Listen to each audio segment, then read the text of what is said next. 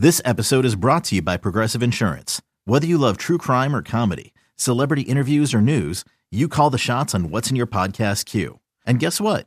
Now you can call them on your auto insurance too with the Name Your Price tool from Progressive. It works just the way it sounds. You tell Progressive how much you want to pay for car insurance, and they'll show you coverage options that fit your budget.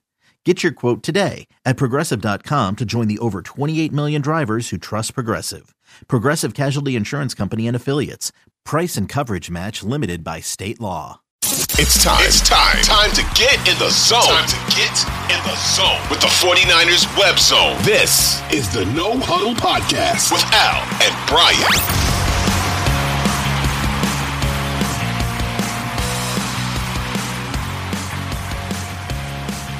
What's up, faithful? You're listening to another episode of the 49ers Web Zone No Huddle Podcast, a part of the Odyssey Network. I am Brian Rennick. That is Al Sacco. It's his flu game today. Al's under the weather. Al's also being affected by the weather out there in New York. There is a windstorm. His power just got restored, and there's no telling if it will go out or not. So if it does, I will steer this ship into the harbor at the end. But Al, another Sunday passes, another incredibly impressive performance by Brock Purdy and the 49ers. How'd you feel about this game?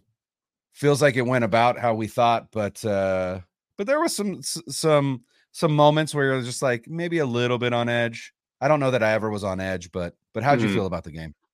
Well, to start with me, yeah, I'm battling.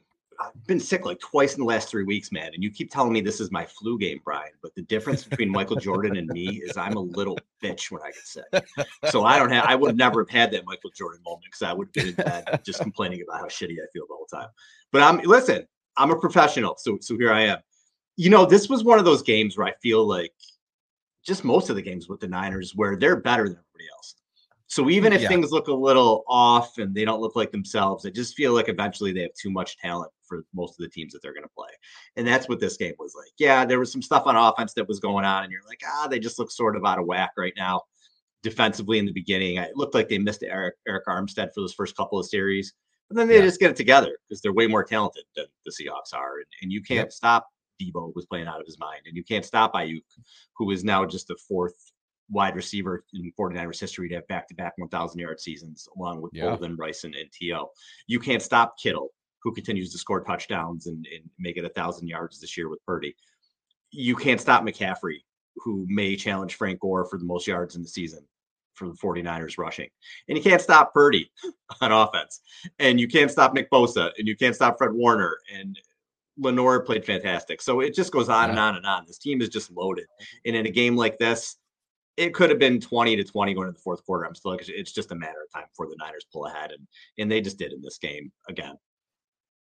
Yeah. And congrats to Christian McCaffrey becoming the first running back in the Kyle Shanahan 49ers era to rush for 1,000 yards, which is wild to me based on, how successful this run game has been, that there hasn't been an individual runner to run for 1,000 yards under Kyle Shanahan. No. So Christian McCaffrey gets that honor. And you talked about, the Cowboys of the 90s, right? They had the triplets, right? The famous triplets, Emmitt Smith, Michael Irvin, and Troy Aikman, or you could say Emmitt Smith, Michael Irvin, and the other guy that I can never, ever remember, but he always used to burn the 49ers. Alvin Harper. Thank you, Alvin Harper. Thank you.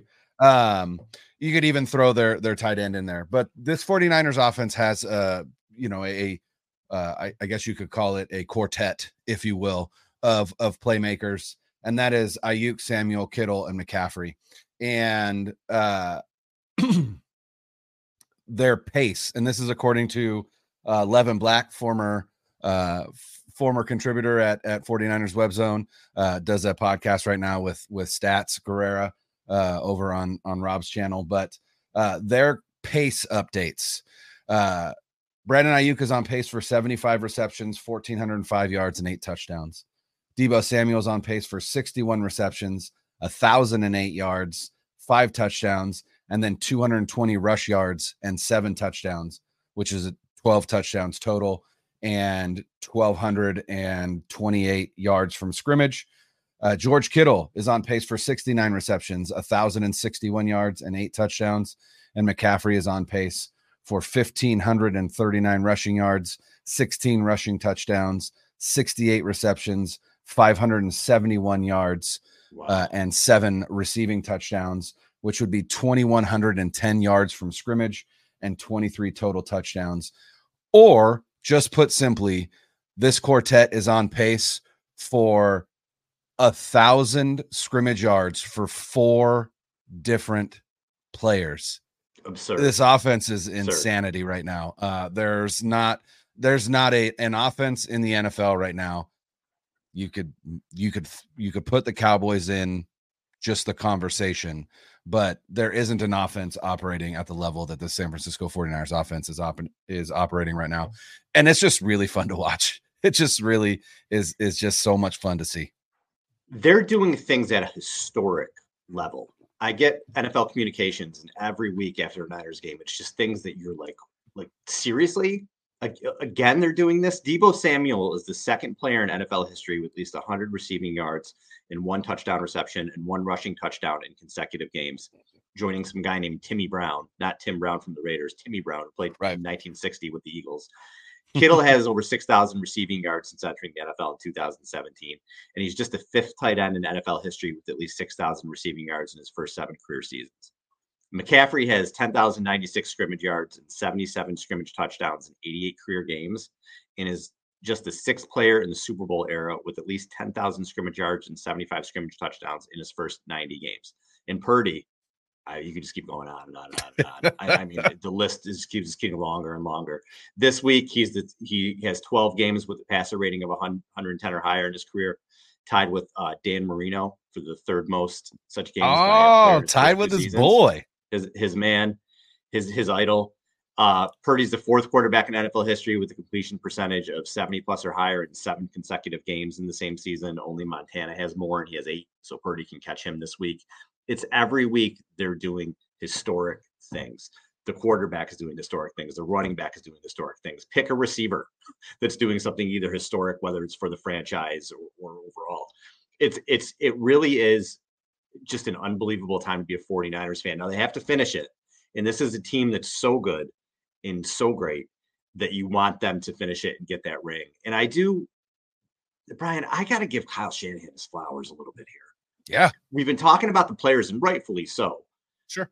But Kyle Shanahan, what he has done, especially in the last 5 years. So now Niners have had 4 head coaches with 4 more seasons of 10 plus wins.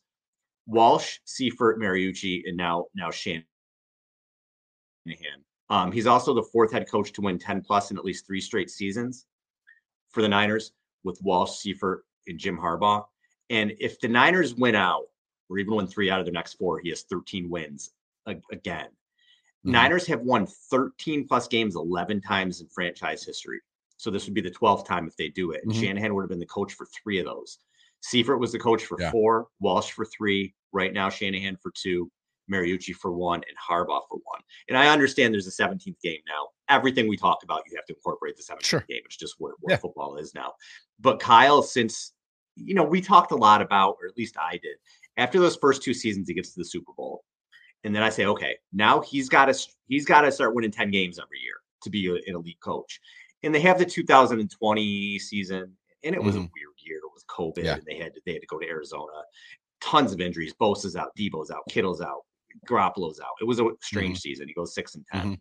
But since then, you're talking 3 straight years now of 10 wins or more. He's been in the NFC Championship game the last 2 years, and since the start of 2019, he has a 52-27 regular season record as a head coach. Kyle Shanahan has put himself now in the elite coach level. He's got to win a Super Bowl to be on the Belichickian, tier, Andy Reid. But Andy Reid was an elite coach before he won a Super Bowl. Yes, Andy Reid was a phenomenal coach, and I think Shanahan is right there right now. If he gets a Super Bowl, he goes into the next stratosphere. But he's one of those top 5-6 guys right now that he's going to be the coach of this team probably for a decade, and he really deserves a lot of credit. He's stubborn. He's in his own way. It's fine. A lot of these guys are, because he gets it done on the field. His players respond to him. They're always going to have a good offense when he's in there. And what they've done with the roster and the culture of this team to keep them at perennial, not only playoff contenders, but Super Bowl contenders. He just deserves his flowers right now. And I feel like we talk about the players all the time, and that's well and good, and it's deserved. But I got to give it up for Kyle. Oh, 100%. And one of the things I like is, that list that you listed off, you said Walsh, Seifert, Mariucci, and now Shanahan. And what I love about that is each one of those guys after Walsh can still be traced back to Walsh, which I appreciate, right? Mm-hmm. Seifert was his defensive coordinator. Mariucci came up under Holmgren, who came up under Walsh. And then Shanahan, his dad was Seifert's offensive coordinator when we won the Super Bowl, and I'm not saying that he's, a Walsh disciple, but at the same time, what he did was add the outside zone to the West Coast offense, which is, invented by Bill Walsh. So, you just love the kind of the history there where, this 49ers dynasty that's and premier franchise designation that started under Bill Walsh has been continued by guys related in some way to Bill Walsh. And I really like that. This team is again, you start to run out of ways to describe or superlatives to use about just how good they've been. The 49ers averaged 9.9 yards per play yesterday. They averaged a first down every time they ran a play. That's wild. That is in absolute insanity. Not only that, Brock Purdy threw for the most yards in his career on 19 completions. He completed 19 passes for 68 yards, somewhere around there. Yep. Can't remember. Yeah, 368 on 19 completions. And here's the other thing. You brought it up that Brock Purdy now has 7 straight games of a completion percentage of 70% or higher. He was at 69.2% on that last possession of the game. And I remember tweeting out, because I remembered exactly what you said in our preview. And I was like, man, he needs one more completion on one more attempt to get up to 70%. And he got that one. And I don't think Kyle Shanahan had any idea, but maybe he did. I don't know. But again, just the fact that he was able to get there at the end, I loved it. The 49ers had 12 explosive plays on Sunday against the Seahawks, which is a 22.6% explosive play rate, which is the third highest of the Shanahan era. And an explosive play is either 12 yards rushing or 16 yards passing. So the 49ers had on Sunday 11 plays of 20 or more yards. Of those 11, 6 were 30 or more, and 4 of them were 40 or more yards. I mean, they opened the game with a 72-yard Christian McCaffrey rush, right? McCaffrey had 70 more yards on the ground the rest of the game. But it was and the funny part is we talked about him earlier. Rob Guerrera of now of his own network tweeted out that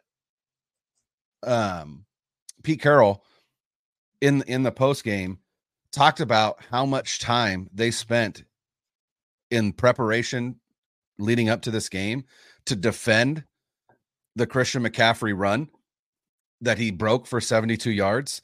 And on the first play of the game, he broke it for 72 yards. The one running play that they spent the most time, trying to figure out how to defend. And it's just like, that's just where this team is right now. And I was telling you prior to recording, I said, these post game pods that we're doing just become, just a gush fest because of how good this team is. And I think at this point, especially with 4 games left and really Brock Purdy being in the heart of the MVP conversation, these episodes are also going to be, I said, we got a new segment and I'm going to call it Brock Talk. And it's just going to be, again, an opportunity to gush about what Brock Purdy is doing this season, how it relates to history at times.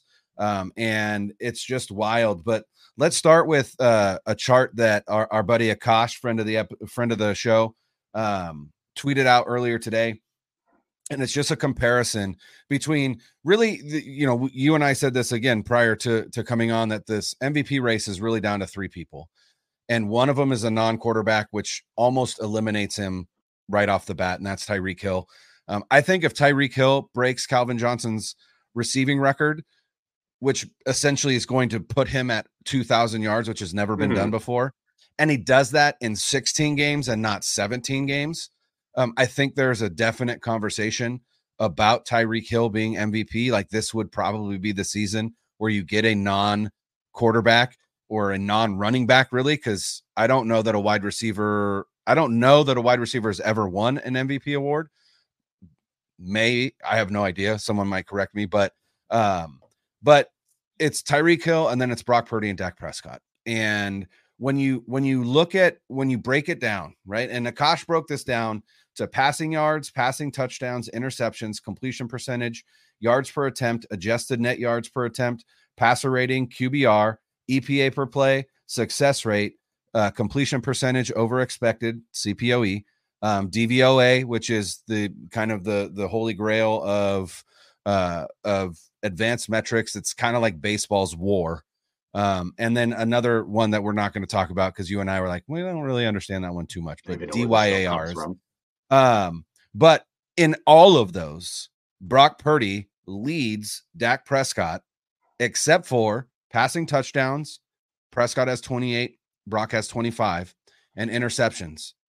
Prescott has 6, Brock has 7. Every other category, passing yards, Brock Purdy leads. Completion percentage, Brock Purdy leads. Yards per attempt, Brock Purdy leads by almost 2 yards. By 2.1 yards, 9.9 to 7.8. And that 7.8 puts Dak 4th. So it's not like Dak is far down. He's 4th.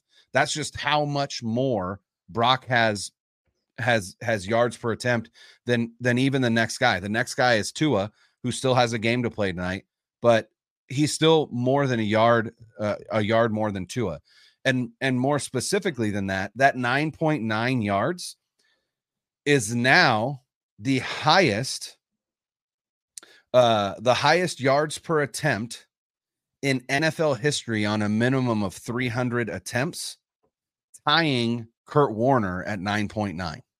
So now, granted, Brock still has 4 games to play, and that number could either go up or down. But as it currently stands, with a minimum of 300 attempts, Brock Purdy is now tied with Kurt Warner with the most yards per attempt in a season at 9.9. Not only that, but he leads in adjusted net yards per attempt. He's at 9.3. The next closest again is Tua, who still has to play at 8.1. The best adjusted net yards per attempt numbers in NFL history. Number 1, 2004, Peyton Manning at 9.78. Number 2 is 2011, Aaron Rodgers at 9.39. Both of those seasons ended in MVPs. And number 3 is 2023, Brock Purdy at 9.33. 0.06 away from Aaron Rodgers. Brock Purdy still has an opportunity to get to second. I don't know that he's going to get to Peyton Manning at an ungodly 9.78. That's unbelievable, but still.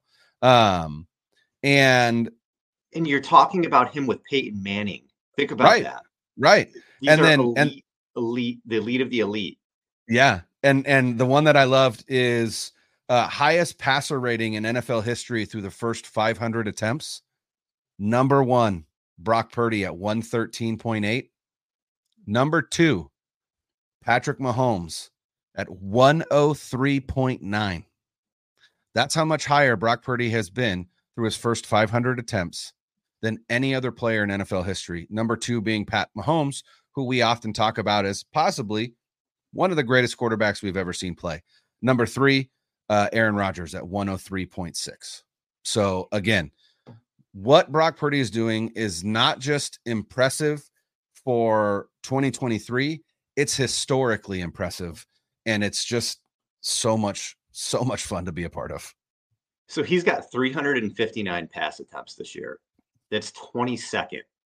Joe Burrow has more pass attempts than him, and Burrow's played 3 less games, and he was injured for part of one of them. 22nd, and he is currently second in the NFL in passing yards. Tua will most likely eclipse him tonight, so he'll be third. That's incredible, incredibly efficient, all-time efficient. And when I'm watching this game the other day, here's what I thought when he hit that throw to Debo, the 54-yarder was just a beautiful throw, gorgeous. I mean, just beautiful. That's what's been missing for this team, and that's the difference now. They can play clunky because they looked a little clunky at first, and then they hit that throw, and boom, they're off and running. Boom, they scored just like that. They couldn't do that in the past with Kyle Shanahan, and it's been a really long time with anybody. So it was always death by 1,000 paper cuts. So you get these games where it is clunky, and it's 20-13, it's 17-13 late in the third quarter, early in the fourth, and there's margin for error. Because of that, they lose some of these games that they maybe should have won in the past. Now they can do the quick strike. They can score from anywhere in the field at any time. And that was not the case until Purdy became the quarterback. You'd have some yak stuff where guys could break it, where Debo could catch a screen and take it to the house. But in terms of the downfield passing game, it was not there until Purdy came. And Purdy is now, you read me some stats earlier. His downfield passing game, best in the NFL. It's not close. Yeah. Best we've seen in a long time. It's not close. And those aren't the length of the completions where he threw 3 yards. No, this is him throwing 20 plus yards down the field. Best we've seen. Yeah. He currently leads the NFL in deep pass completion percentage, which Jimmy Garoppolo in 2019 led the NFL in that stat, but he was wildly behind anybody else in terms of attempts. So that was less about efficiency and more about, he's taking advantage of the few times that he does it. Brock Purdy leads the NFL in deep passing percentage, but he also leads the NFL in 20 plus yard attempts at 61. He's tied with CJ Stroud. So not only does he lead, but he does so because he's doing it often, right? Like he's throwing downfield more than anybody else in the NFL, except for CJ Stroud, who's tied with him. And we're talking, again, 20 plus yards down the field. If you break that to 30 and 40, he leads in those categories as well. So, again, I don't know where this narrative comes from because it's imaginary at this point, but this narrative that Brock Purdy is a check down merchant and that he, it only has these numbers because of yards after the catch. The reality is that's not the case at all. There isn't a quarterback in the NFL who throws more often deep down the field right now than Brock Purdy does. And not only does he lead in attempts, but he leads in completion percentage. The kid is just playing out of his mind. And I mean, I at this point, I just don't, there isn't any good faith argument against his candidacy for MVP. And again, if the guy that he's going against is a guy that he faced already in the season and his team won 42-10, that's another feather in his cap. And so obviously we need to see how the last 4 games of the season go. Yeah. For Dallas has a significantly more difficult schedule than the 49ers do. The 49ers face the Cardinals, then the Ravens, then the Commanders, and then the Rams at home. Dallas still has to play Buffalo. They still have to play Detroit, and they still have to play Miami, right? And they still have to play Miami. Yeah. Okay. So again, a significantly more difficult slate for them. And if they win all those games and Dak looks great, then that's probably going to sew it up for him. Yeah. I think so. I don't know. I think the voters would kind of go that way. But we talked to Peter King, and Peter said Purdy was the leader in the clubhouse for him right now. So who knows? Right. What else is scary about this team? I feel like we're talking about the offense, and the defense has been really good too, but there's just so much to talk about with the offense. Deebo Samuel is 2021 Deebo Samuel again. That should terrify the rest of the NFL, because we've been talking, look, Ayuk's playing great. Kittle's back. McCaffrey's McCaffrey. We have a quarterback, but Deebo hasn't been the same dude. He had a down year last year, even by his own admission. And early this season, he battled injuries. He was beat up, and then he got hurt. He only had 1 touchdown going into week 9. A lot of that was because of injuries. Just won a 100-yard game. But since coming back from the bye, He's got, oh God, how many touchdowns does he have? Seven touchdowns. Yeah. And he leads the NFL in receiving since week 11. And in the last 2 weeks, he has been out of his mind. Absolutely out of his mind. Against Philadelphia, 4 catches, $116, 2 touchdowns, 3 carries, 22 yards, and another score.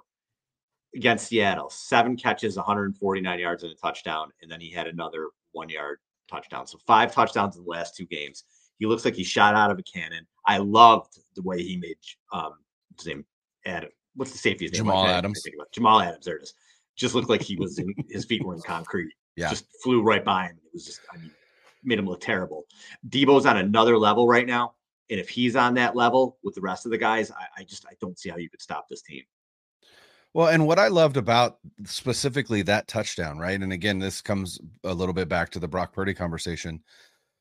Deebo Samuel in his post-game press conference, and if you watch that play, you can see that he gets to Adams' level and he starts to throttle down, because on that play, he's the last read. He's the last read on that play. There's, I believe, 4 routes. He's the last read. And so they've run that play many times before. Debo has never gotten the ball. And you can see him start to slow down. All of a sudden, he hits that second gear because he sees that the ball is coming. And that's because Brock Purdy went through his progressions. And when Jamal Adams Purdy talked about it in his postgame as well, when Adams took 2 steps forward to come to start to defend, I believe it was Christian McCaffrey on a deep in. He takes those 2 steps. Purdy recognizes it and just heaves it to Debo because he knows that Debo now has a step on him. That is, again, not a throw that other quarterbacks in this offense would have even attempted. Because either A, they weren't getting to that progression fast enough, right? The last read on the play, or B, just not trusting the pocket or whatever the case may be. This is exactly what this kid has brought to this offense. It has elevated the offense. I don't like that phrase, elevating the offense, because it's just like a pithy phrase. Like, what does that mean? Like, quantify that for me, right? Because that tends to be a lot of the argument for, well, Brock Purdy doesn't elevate the offense, Dak Prescott elevates his offense. And I want to be like, okay, then tell me how. Show me. Like, if that's your argument, tell me why. Because I have things that I can point to about how Brock Purdy has elevated this offense, and we talked about him last week. We talk about big throw or big time throw percentage, right?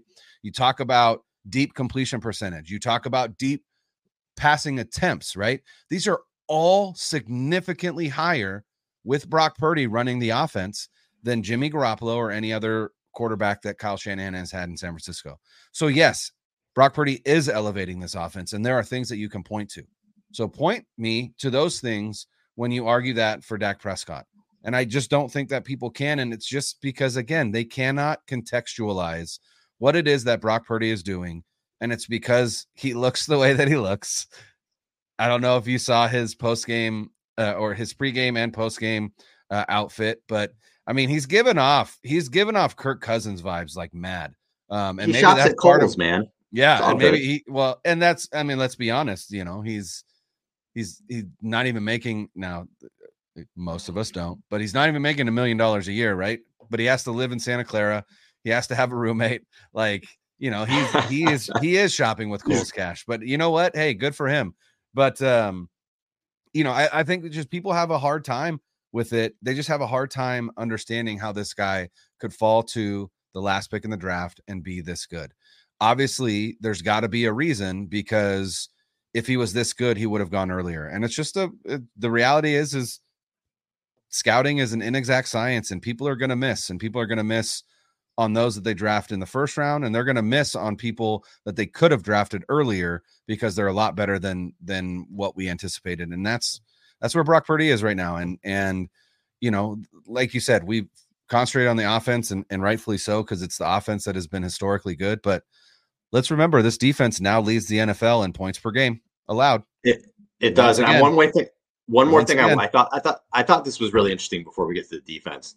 In Matt Ryan's 2016 MVP season, which was under Kyle Shanahan, he threw for this is 16 games, but he threw for 4,944 yards, 38 TDs, 69.9% completion, 117.1 rating, QBR of 79.6, and yards per attempt at 9.3. I mean, that's an all-time season. That's a phenomenal year. Phenomenal. Yep. Purdy this year, and it is a 17-game projection. 4,646 yards, 33 touchdowns, 70.2% completion, 116.9 rating, 74.7 QBR, 9.9 yards per attempt. Pretty similar to what you're seeing. And that Matt Ryan year was we've always said peak Kyle Shanahan, right? If you ever got that, oh my God, they're getting pretty close to it right now with him. Yeah, this defense, Nick Bosa's up to 9.5 sacks now for the slow start and everything else. He's getting his stats. And third all time as a 49er now. No, Bosa? No, he's 7th. Pretty sure he's 7th. Do you count? Hold on. It might be, but they used to not count sacks until 1981 on Pro Football Reference. Oh, okay. But now they do. And I have it up. So let's take a look at it and see. Because I was looking at it the other day and I thought there was a dude who was first, and I was like, who the hell is that guy? Yeah, okay. So Cedric Harmon, who played for the team from 1970 to 1979 before stats were official, but they have him at 109 right now. Okay. 108. 108. Okay. Because what I saw was Bryant Young was number 1 in whatever list I saw. And that list you might be right based on that. Had Bosa at 3. So we got Bryant Young, 89.5. Tommy Hart, who again, before it was official, 72.5. Charles Haley, 66.5. I saw Young, Haley, and then Bosa. Dwayne Board, they must not count as 79 stats through 81. He's 61. Charlie Kruger again before 54. So Bosa, if you're talking when stat became official, you're right. Right. 52.5. And he just passed Ahmad Brooks, who just got 6 sacks every year for 10 years with the Niners. But it's amazing how quickly he's climbing up, and he's going to be, before it's all said and done, he's probably going to be the leader for the Niners in that regard. Oh yeah. So he's just been an amazing player. I was a little concerned when Ward went out. I was concerned in the beginning because Seattle was moving the ball. The touchdown to Metcalf, that was just a phenomenal throw by Luck. I mean, Ambry Thomas had good coverage there. Yep. He just fit it right in. It was kind of like one of those things where I'm like, what are you going to do? There's nothing. He had good coverage. The ball just went where his hand wasn't. But they were running the ball. Charbonnet had a couple big carries, and I'm like, shit, they miss Armstead. Is this going to hurt them? And then Ward goes out.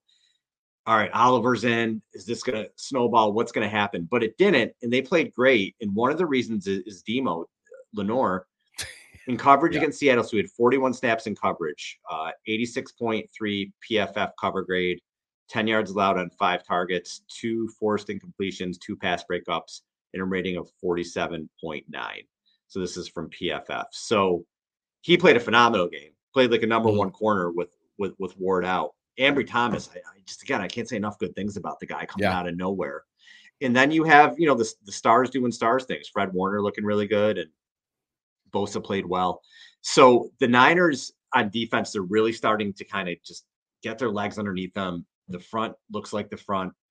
If they can stay like this and keep holding teams to under 20 points, the Niners aren't going to lose many games, man. They're going to be tough to beat. Yeah. I mean, when you have a defense like this and an offense like this, it's fun to watch. And again, we gave Kyle Shanahan his flowers. Got to give Steve Wilkes credit too. Whatever he was doing wrong, whatever the issues were, he took a look in the mirror clearly at the bye and said, okay, how can I make this better? He wasn't one of those guys who's like, well, this is my system. This is what I do. He clearly said, all right, I got to make some adjustments here. We may have to change some personnel, whatever. And he did it. And good for him. And now, like you said, this defense is top of the league again. Yeah, I would like to give my rose to Javon Kinlaw. I would like to just give him some flowers here, because from 2020 when he was drafted to 2022, he played 939 snaps. He had 30 pressures, 1.5 sacks, and 4 pass breakups. In 2023 alone, he's played 319 snaps. He has 27 pressures, 2.5 sacks, 3 pass breakups, and a 76.3 pass rush grade from PFF, which is the highest in his career. So Kinlaw, seems to finally be fully healthy and is producing at a level that the 49ers thought that he could when they made him a first round draft pick in 2020. Good for Kinlaw because, I do think that they missed Armstead, which, by the way, Kinlaw came into Kinlaw's pregame outfit when he was coming into the stadium. He was wearing an Armstead jersey, which I was like, that's awesome. But I think they initially missed Armstead, but then Kinlaw stepped it up and really played in a way that mirrors a lot of what Eric Armstead brings to this defensive line. So kudos to Javon Kinlaw for, enduring a very, I would assume, frustrating first 3 years in the NFL due to injuries, and is really playing well in 2023. The 49ers did not pick up his 5th-year option, so he will be a free agent at the end of this year. It'll be interesting to see if they, do anything to try and bring him back. They've got Brandon Ayuk to pay. They've possibly got Chase Young to pay. We'll see, kind of how that goes. But kudos to Kinlaw for playing really well in a season that is important for him and his future career. And then also wanted to highlight Jair Brown. Since taking over as the full-time starter for Hufanga midway through week 11, he has an 80.1 coverage grade from PFF, which is 7th among safeties. He has 2 interceptions, which is tied for first among safeties. And he also has 2 pass breakups out of 8 total targets. And he has 6 defensive stops, which is tied for 5th among safeties as well. So Jair Brown has come in, and much like Brock Purdy, nothing seems too big for him. He had 1 blown coverage in that game in week 11 when he came in. But outside of that, he's played really, really, really, really well. And then last, but certainly not least, we got to bring up Mitch Wishnowsky. As one of my favorite movies as a kid, football movies, was Necessary Roughness. And there's Rob Schneider is the announcer for a fictional college football team. And there is an Australian player on there. And at one point in the movie, he's running down the field and he goes, "There goes the little Australian rugger." And so that's exactly what I yelled as Mitch Wishnowsky is running, called his own number on the fake punt. But not only did he call his own number, but he got up to 20 miles per hour. He was flying, man. Track. He was flying. If Ronnie Bell didn't fall down, that would have been one of the plays of the year. And that's what sucks, is that you can't even blame Bell for that penalty. Yeah, he just literally slipped. It just sucks. But yeah, kudos to Mitch Wishnowsky, who has had a Pro Bowl level year as a punter in terms of pinning teams deep. And now you throw in, a 20 mile per hour run. And we've also seen him, use the hit stick every once in a while on punt returns. So, they've got a 4th round punter and a 3rd round kicker. And a lot of people like to make fun of that, but at the very least, that Mitch Wishnowsky pick has paid dividends. And he's a fun guy to have on the team. Going back to Armstead too, did you catch the video that the team did for him? Yes, it was awesome. So Armstead got nominated for his 4th Walter Payton Man of the Year. Because is it 4 straight? Community. So not sure. I know he has 4 of them. Yeah, and I know he was last year, so at least it's 2 years straight. But yeah. What he does is, as good as he is on the field, what he does in the community, even better. And you could see how much the team did a video about him and talked about him and what he means to them and everything like that. Yeah. And he got emotional. Some players got emotional. You could see how much he means to the locker room, how much he means to the 49ers. And he means a lot to them. So maybe you can't see that because it's in the locker room. The fans don't see it. Right. And you always can't see it on the stat sheet. He's not a guy who's going to get 10 sacks. But when he's not there, the pocket's not getting pushed back. You notice when he's not there, the results on the field. So he means so much to the 49ers in a lot of ways. And I hope the narrative that he's overpaid or he doesn't deserve money or whatever it is, I hope that narrative is gone now and fans understand what he means on and off the field. And maybe we get him to a Pro Bowl this year. Maybe the fans can go out and vote and get him to his first Pro Bowl because he deserves it, man. He's going to go down as a 49er that people look back on and were like, yeah, he was a real 49er. I'm a Yankee fan. I was talking about real Yankees, right? Yeah. Eric Armstead is a real 49er. And I think people are going to look back and appreciate him. Well, and what I loved about that video is one of the prominent interviewees was Randy Gregory, who hasn't even been here a full season. Yeah, And the way that Randy Gregory talked about Eric Armstead, I was like genuinely touched. And, you know, obviously I mean, outside of one of the things that I appreciate about Eric Armstead is he's from the Sacramento area, which is where I live. And a lot of what he does is for the Sacramento area in terms of his charity work and things like that. So just for as a community member, I appreciate Eric Armstead on that level. But you could tell, like you said, how important he is to that defensive line room. He's the elder statesman in the room. He's the longest tenured 49er in that room. But like I said, Randy Gregory, who came midseason talking so glowingly about Eric Armstead and not only just about him, but about what Eric Armstead means to Randy Gregory. And Chase Young was in that video as well. And Chase Young has been here for 5 weeks.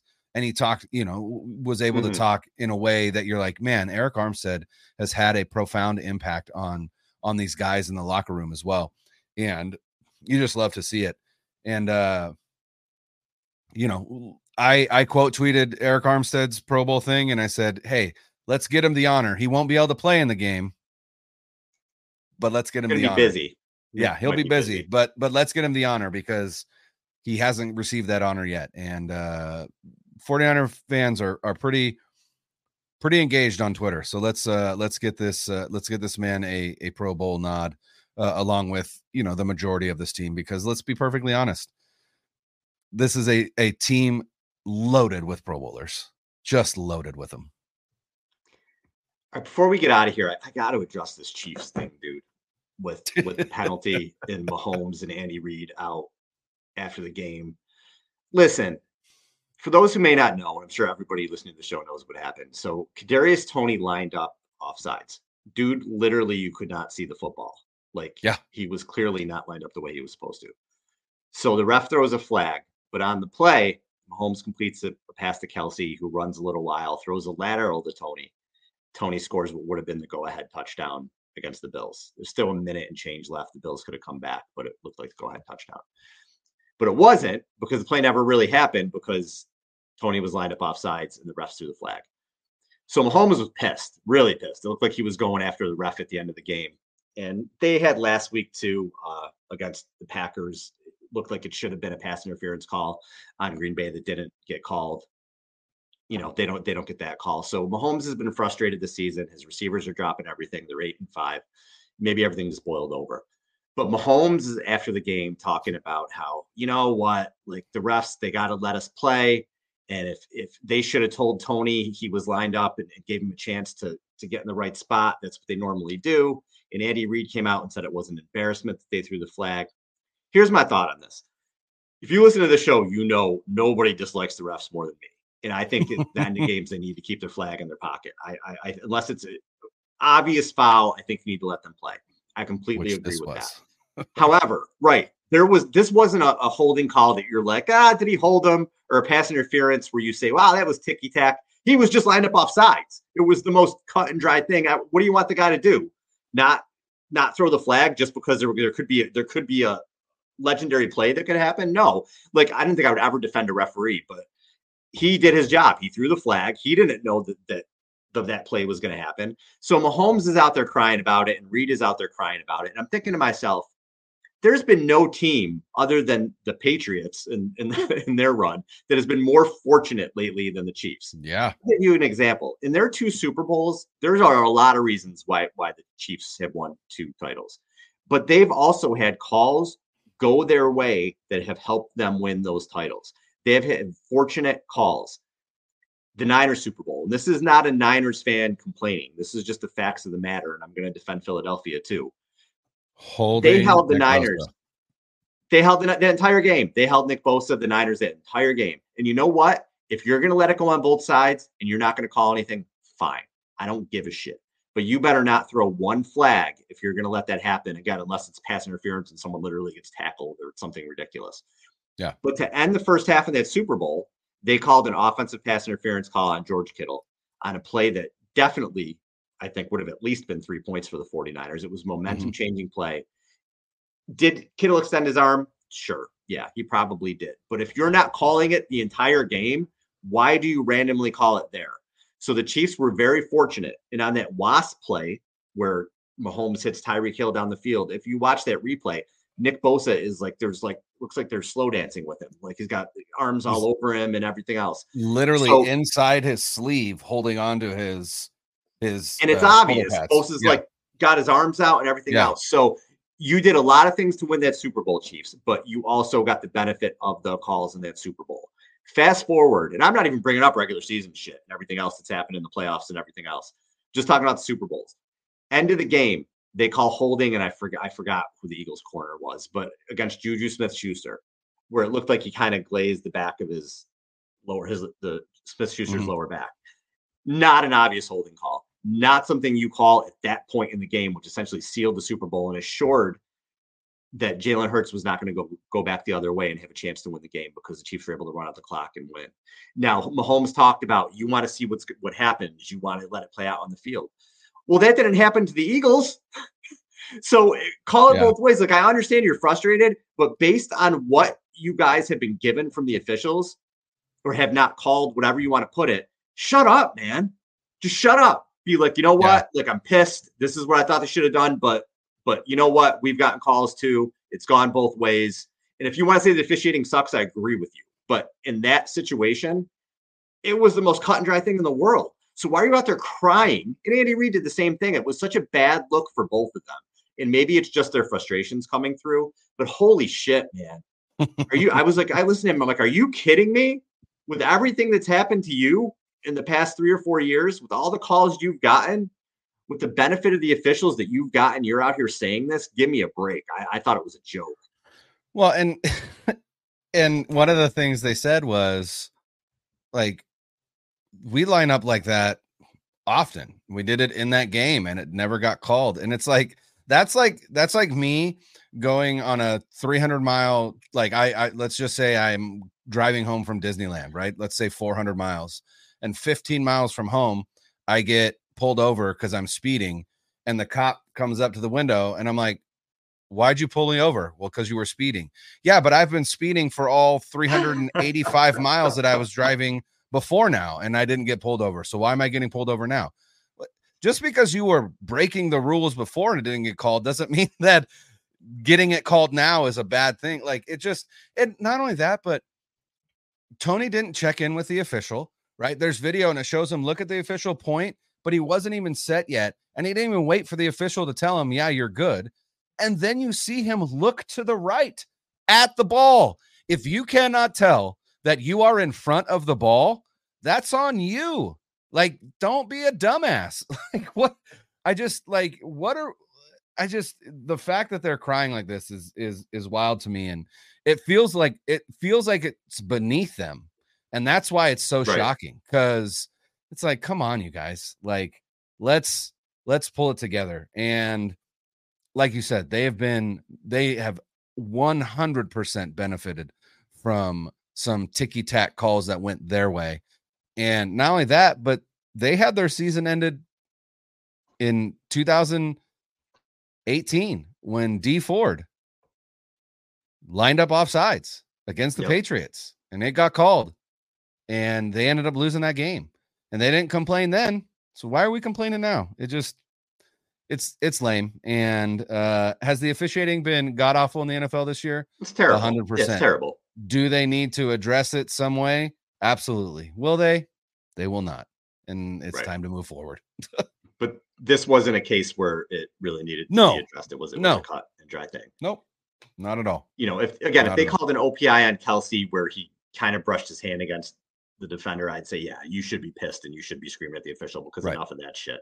But for this, I mean, come on, especially as a Niners fan maybe I'm just a little over it. I don't know, but it just is what it is. So miss me as a Niners fan with your complaints about, give me the officials.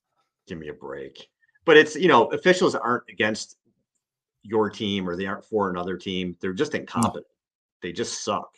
So they're not trying to help the Chiefs over the years. They're just bad at their jobs. They weren't trying to help the Patriots over the years. They're just bad at their jobs. Yeah. So just the way things work out, but I don't know. All right, Brian, I got to go take some medicine and go to sleep. Do it. Feel better. We will be back later this week to preview the next installment of Bird Gauntlet 2023. The 49ers play 5 straight games against teams with bird mascots.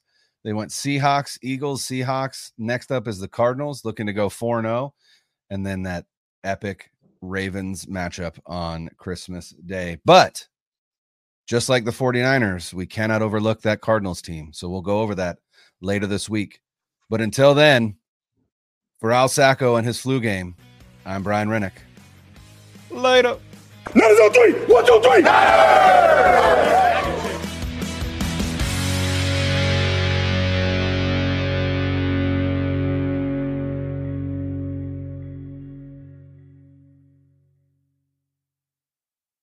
2400 Sports is an Odyssey company.